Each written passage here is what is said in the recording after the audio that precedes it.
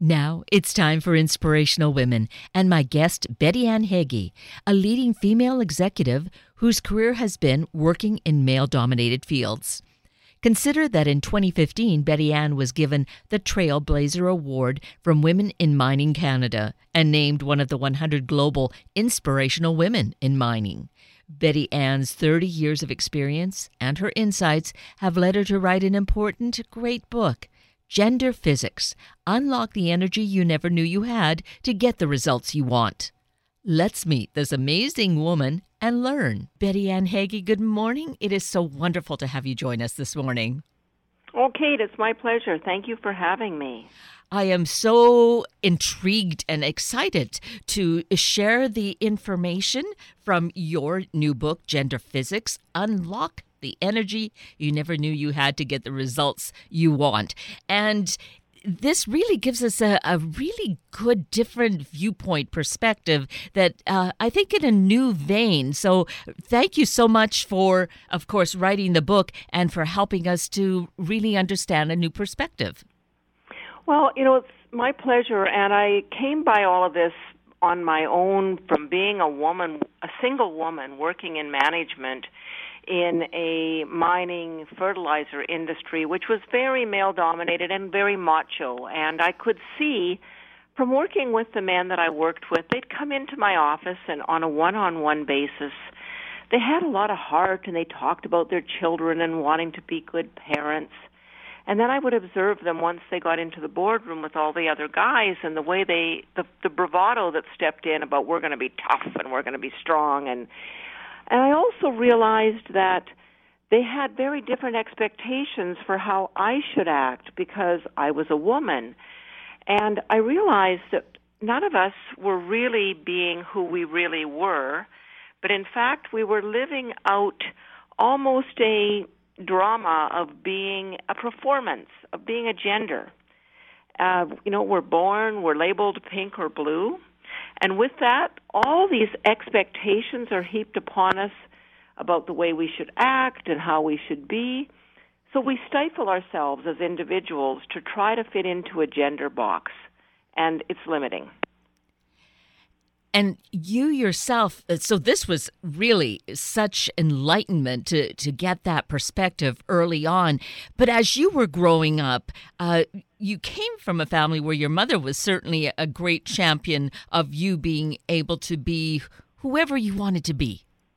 Absolutely. My parents really were. My mother was actually a working woman way before her time. And one of the things that she used to say that I thought actually was illuminating for me, and I don't know if it actually made it into the book or not. I forget. I ended up editing and cutting, trying to make it fit into a certain number of words. But she used to say, if she was in a tough situation, she knew that a woman's way of approaching a situation might not be tough enough or acceptable because she was in management, and she would say to herself, what would a man do under these circumstances? And she would consider that as an alternative of a way that she could act. And that always resonated with me, that we have these ideas about the way that a woman should act and a way that a man should act. And that not only limits us and the options that we have when we go forward into a tough situation, but also the expectations from others about how we should act. And so this started for you at such a young age, and of course your mother would have definitely been a great model to instill this in you and carry it through. She really was, and I grew up in a small town hotel, and my father was, very open about. I was the oldest child, and there was always lots of things to do in the hotel. So I grew up working behind the desk at a young age, then working in the restaurant, changing rooms, working in the bar, and so it was never, you're a girl, you can't do that. You're a boy, you can't do that. It was always, we need help, step in here, get this done. And so you saw things as genderless, not as this is a boy's job or this is a girl's job. And I do remember at a young age, probably being only about 5 years old, and already learning to work behind the desk. And those were the days of travelers that went up and down the highway or up and down. They had a district where they would stay in a different hotel every night. So we would have travelers that were there Monday and different travelers that were there Tuesday. And so they all had their favorite rooms. And I remember being behind the desk when a man was checking in, and I thought, okay, I remember which room he wants, and I ran and got the key, and then I went and got the cash box so that my father could cash him out and so on. And I remember him being quite admiring of my efficiency at a young age behind the desk, and he said, you could put that girl out in the back alley and she could fend for herself. And, I could see my father was very proud of these characteristics, that I was, independent and self-sufficient. And then he said, I wish my son had half that gumption. And I realized that for his son, it was a negative to be compared to a girl. And for me as a girl, it was a positive to be compared to a boy. And that improved my credibility or my value. And I suddenly realized that we have an uneven construct in the world between men and women, in that men are considered boys. The attributes of the masculine are considered to be more valuable than those of the feminine. And that I think is to our detriment, because we then say to boys, oh, don't cry like a girl, like as if that's a negative thing to be compared to a girl. And that means that boys don't want to pick up the characteristics that we traditionally think of as being feminine, such as being emotional or compassionate or empathetic, because they view that as being weaker or less than. And in this multifaceted world where we're now going global and we're interacting with people all over the world, we need to be empathetic and reading body language and being more intuitive, and those are often the characteristics that are attributed to being female, and men need them too, and they'll be better off in their careers if they use those characteristics. So I'm saying a lot here, I know, Kate, in a big breath, but what I'm really trying to say is there are times to use the attributes that we typically think of as being masculine, such as being strong and independent and self-sufficient and bottom-line oriented and analytical. But there are also times to be nurturing and supportive and compassionate and caring and collaborative, and those are the characteristics that we would typically think of as being feminine. And men and women need to be able to feel free to use all of those attributes instead of just half of them. And I think that sometimes it's a case of almost being given permission that we need to have that feeling in order to express that. Otherwise, we feel that somehow we're not being who we should be. But I think this is what we find in gender physics. And as you're speaking to us this morning, Betty Ann, that we are finding that we have these different parts of ourselves. To embrace that, or to really discover that and to share it and be comfortable with that. Absolutely. And what's so interesting about it is there's really very few physical differences between the genders, right? And really between the two sexes, because sex really is our biological, whether we are labeled male or female. But gender is really what happens. I have a friend that says sex is between your legs and gender's in your head, between your ears. And, gender is something that we think about the way that we should act. And so we used to have, and so I was going to say, there's very few physical differences between the genders, the sexes. Men grow taller than women. They are physically stronger, usually, on average. There are women, of course, that grow taller and women that are stronger, and by and large, men, they sweat more. Women have greater peripheral vision. But, things like our fingerprints, which really identify us as individuals, there's nothing about those that flag you as being male or female. And in the 90s, there was a whole bunch of books that were written on the male brain and the female brain, and as that was the explanation for why men and women would be different than one another. And I was always fascinated with this topic, and I read all those books. But there's new research that came out of the University of Tel Aviv just in the last year and a half, and it completely debunks everything that's in those books. And basically what it says is that there's no male or female brains. In fact, brains that we would consider male or female are fewer than 1%. And all of us have a brain that is made up of a myriad of characteristics, and that is who we are. We are made up of a myriad of characteristics, and that's what makes us an individual and different from one another.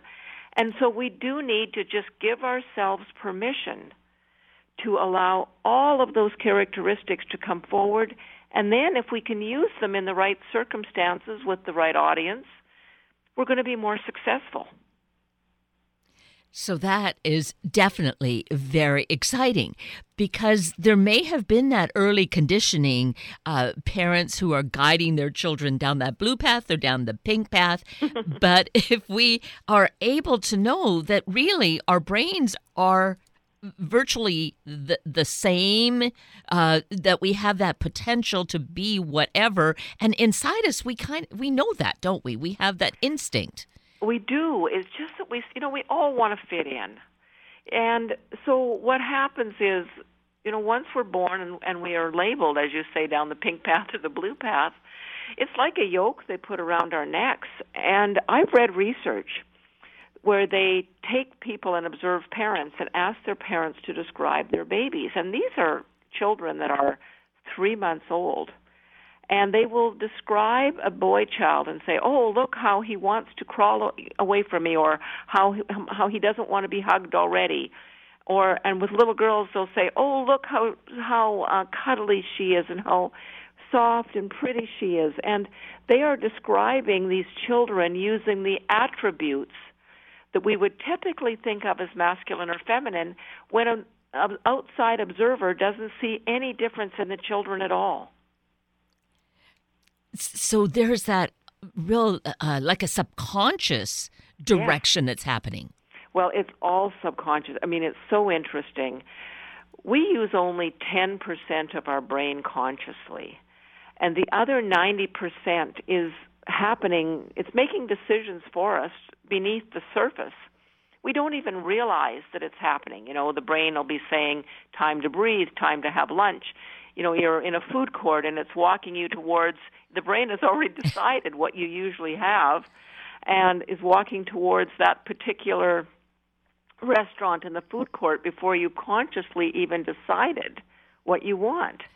And so there was a study that came out of Yale where they put cleaning products in front of people, and as soon as they smelt them, they felt an urge to clean up. And as soon as they put a briefcase down in front of somebody, they thought, "Oh, I should be thinking about work." So our subconscious takes all these clues, and that means that we have certain expectations that have been programmed. Our subconscious starts making the software of our brain at age 3 months. So we start subconsciously thinking, this is the way I'm supposed to act because I'm a girl, or this is the way I'm supposed to act because I'm a boy, or this is the way I expect a boy to act towards me. So anyway, what happens is, so here's an example. A woman who's a professor she's at Yale. Her name is Lara Borotsky. And she took pictures. We have certain languages they take nouns and they make them either male or female. Like a couch or a pillow could be a male or a female in their language, and masculine or feminine. So French is like that, and so is Spanish and German and Russian. So anyway, she took a picture of a bridge, and she took this bridge to people in Germany where a bridge is considered feminine in their language. And she asked them to describe it. And they said, "It's pretty, it's elegant, it's slender."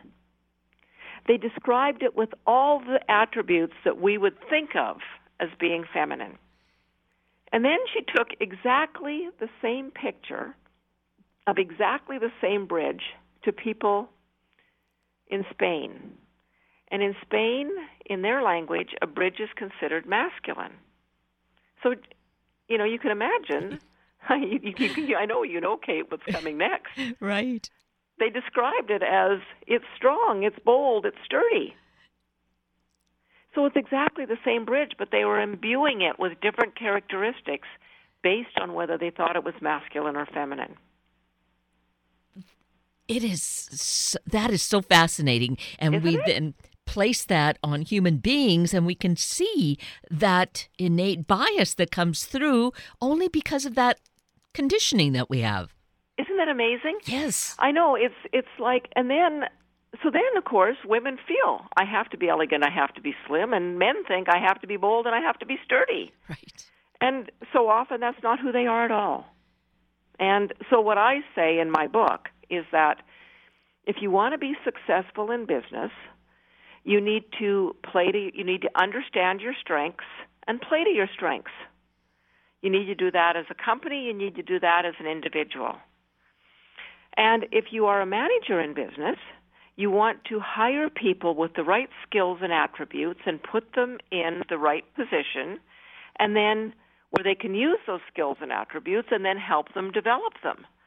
But when people are hiding who they really are in order to fit into a gender box, well, that means that they're limiting their ability to play to their strengths, and it doesn't give you as a manager an opportunity to develop their strengths, and we're all losing productivity. And we're all also losing so much great potential and just that sheer joy of living if we're having to kind of restrict some natural part of ourselves. Absolutely. That's the bigger picture. We are restricting the joy of being ourselves. And what I really appreciate, let's mention your website because there's such a wealth of information, but there's also a survey that I love taking these little surveys and just kind of underscoring what I know or maybe gives me an insight. But so let's mention your website. It's just all you have to do is Google my name, Betty Ann Heggie, BettyAnnHeggie. And there, as I said, a wealth of information. But this survey also, I think, is just very simple, and it will really underscore what we perhaps already realize, or maybe it'll give us, percolate some questions about whether, where do I stand on this scale? So I think that that's really a very helpful little tool to use. It is a fun thing to do. That's, of course, a shortened version of the longer survey, which is in the book. And because I know that we are all a myriad of characteristics based on that Tel Aviv research, I divided all of the attributes that we would typically think of as being masculine or feminine. And let me just say here, Kate, that when I get into a debate with someone, and a common question that I would get is, who decided? Who says these are feminine attributes and who says these are masculine attributes? And my answer to that is, if we had a day together and I put up all these attributes on a screen and asked you to divide them into categories and name them as masculine and feminine, this is what happens in a full-day workshop that I would conduct. I can tell you that everybody always puts all the ones that I have in feminine in the feminine category and all the ones that I have in the masculine category, because that's how we have been conditioned. I didn't make this up. We've just been socialized like this for generations. And in fact, it's older than just generations. It goes right back to the ancient Confucian wisdom of the Tao in China, which is the yin and the yang, where they divide all the attributes into the yang, which is masculine, and the yin, which is feminine. So it's really considered ancient wisdom. But anyway, what I did in the book is I divided all the attributes into categories. And I then took the larger survey and made it into, I asked people to add up their scores on certain questions, and that told them whether they were masculine or feminine in each category. And so what people find is that they might be masculine in the we-me category, which means they're very independent and more concerned about their being an individual than they are about the collective. But when it gets over to the no-go category, they might be more feminine than they are masculine, which is that they rely a great deal on their intuition or gut reaction, and that they have a great deal of, people who are in the no category. They already have a sense of what they want to do, where those who are in the go category, they just kind of learn by doing. And it's not what I take great pains to say in the book is that none of this is right or wrong. It all has a place and a time to use it. It's like the old song, there is a time, everything, there's a time for everything, for every season. And it just means that use it when the time is right, and don't allow yourself to use it all the time, because if you use it all the time, you're probably using it to the extreme. And my mother, again, who was full of little sayings, used to say, too much of a good thing is a bad thing. So you never want to wind up your natural go-to energy to the extreme, because that's when your strengths become weaknesses and your virtues become vices. And that kind of scale in each chapter is really illuminating, I find, because just to underscore what you've just said, Betty Ann, it just shows us that there is that kind of yin and yang, the pro and con of each one, to just see how to use that in balance. Or sometimes we just need to go full force with it. Other times we, kind of pull it back somewhat. And that's, I have a girlfriend, I think I described that in the book as well, that she called herself a Corvette. She says, I know that I'm a Corvette, and that means I'm built for speed, but I also know that I don't want to drive full speed through a neighborhood where there's a lot of children. That's going to get me in trouble. So I dial back my natural inclination under some circumstances.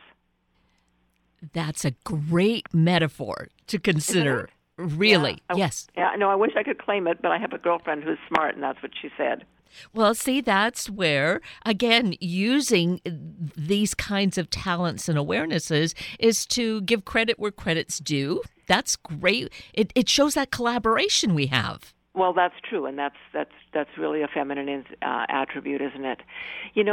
Another thing that I was going to mention is that I have actually had really a lot of positive feedback from men on this book. I thought when I wrote it that I was going to get a pushback from men just because they've all been trained, to try to be masculine and to not want to be feminine, And it's interesting, a young man who's in his 30-something who read the book and gave me a testimonial on it. He's a doctor. And he came when I did my first book launch and made some remarks and said, when I took the test, I found that I was feminine. My go-to energy was feminine. And he said, I was really uncomfortable with that. And then he said, I realized that being a doctor, it was a really important attribute for me in my bedside care to be a good listener and to be nurturing.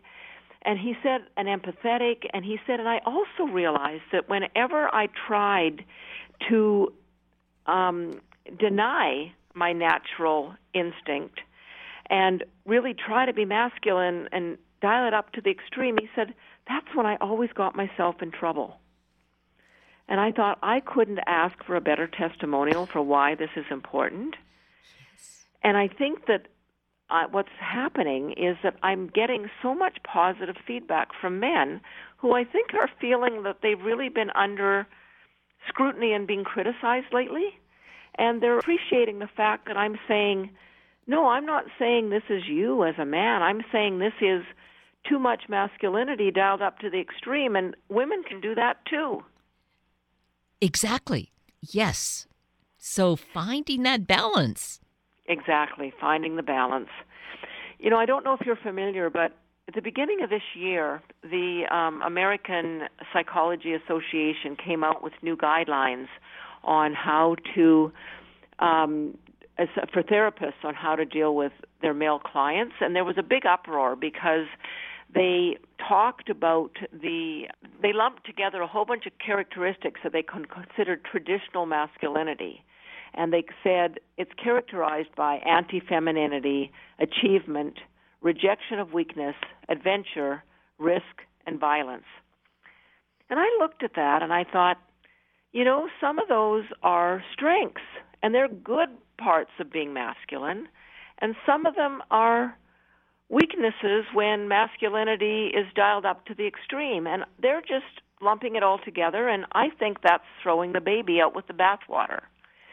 So on my website, I have a blog, and I just finished writing a blog and posting it about the transformation that's happening within masculinity right now, and I basically went down that list of 6, and I said, half of these are positive. Don't get rid of them. And the other half that are negative, just dial them back a bit. Yes, that's right. Just that awareness is so critical in being able to really be who we are meant to be. But if we don't continue to learn and be informed, and as you're already showing us, so many things change, Betty Ann, and just to keep up to date with that is our best kind of information and education. We need to do it. Yes, that's so absolutely true, and you nailed it when you said what it is awareness, because so many people will say to me, okay, I get it. How do I change? And, of course, the first step really is awareness. You have to stop and say, am I doing this?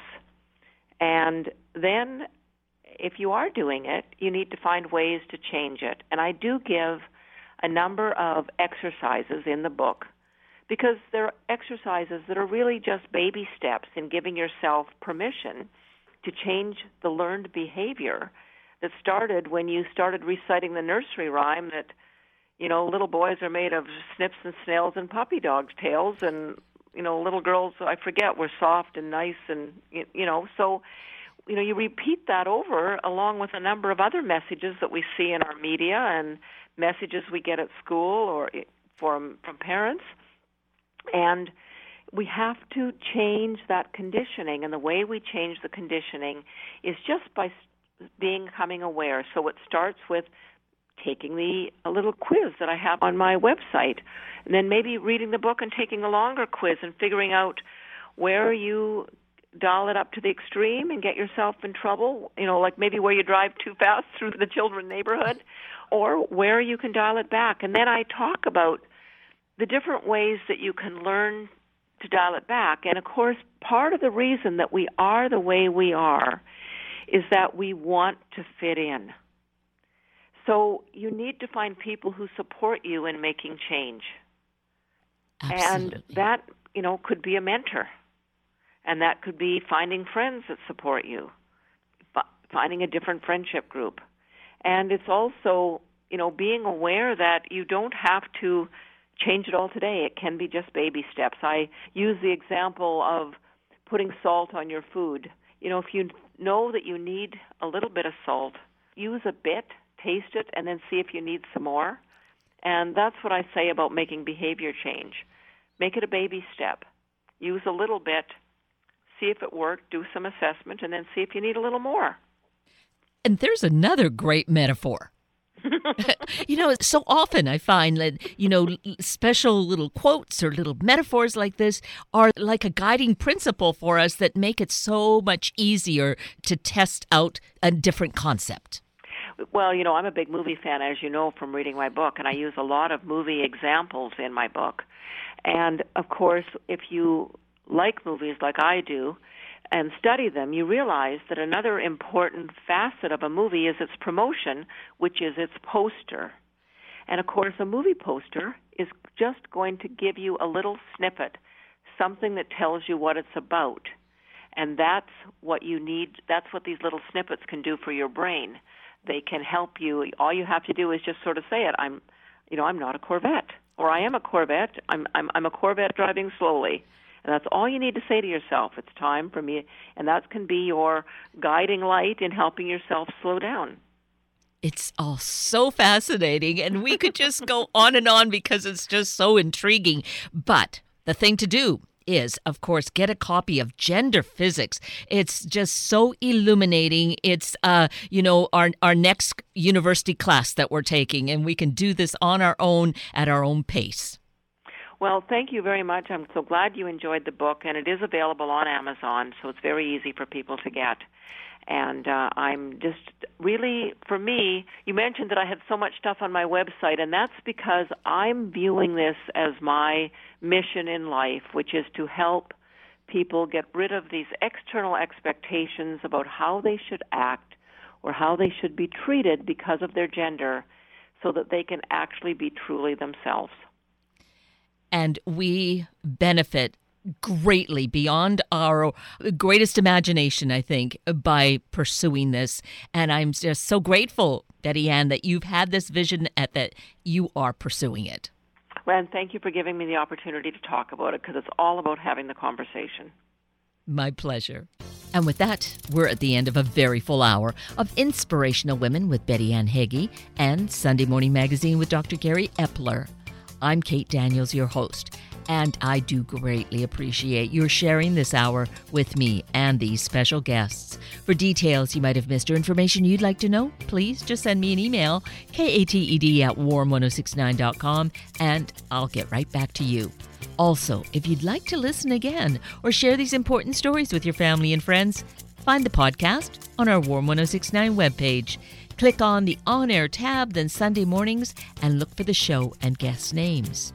I now wish you and your family a day of considering who we are and what is the life we want to create.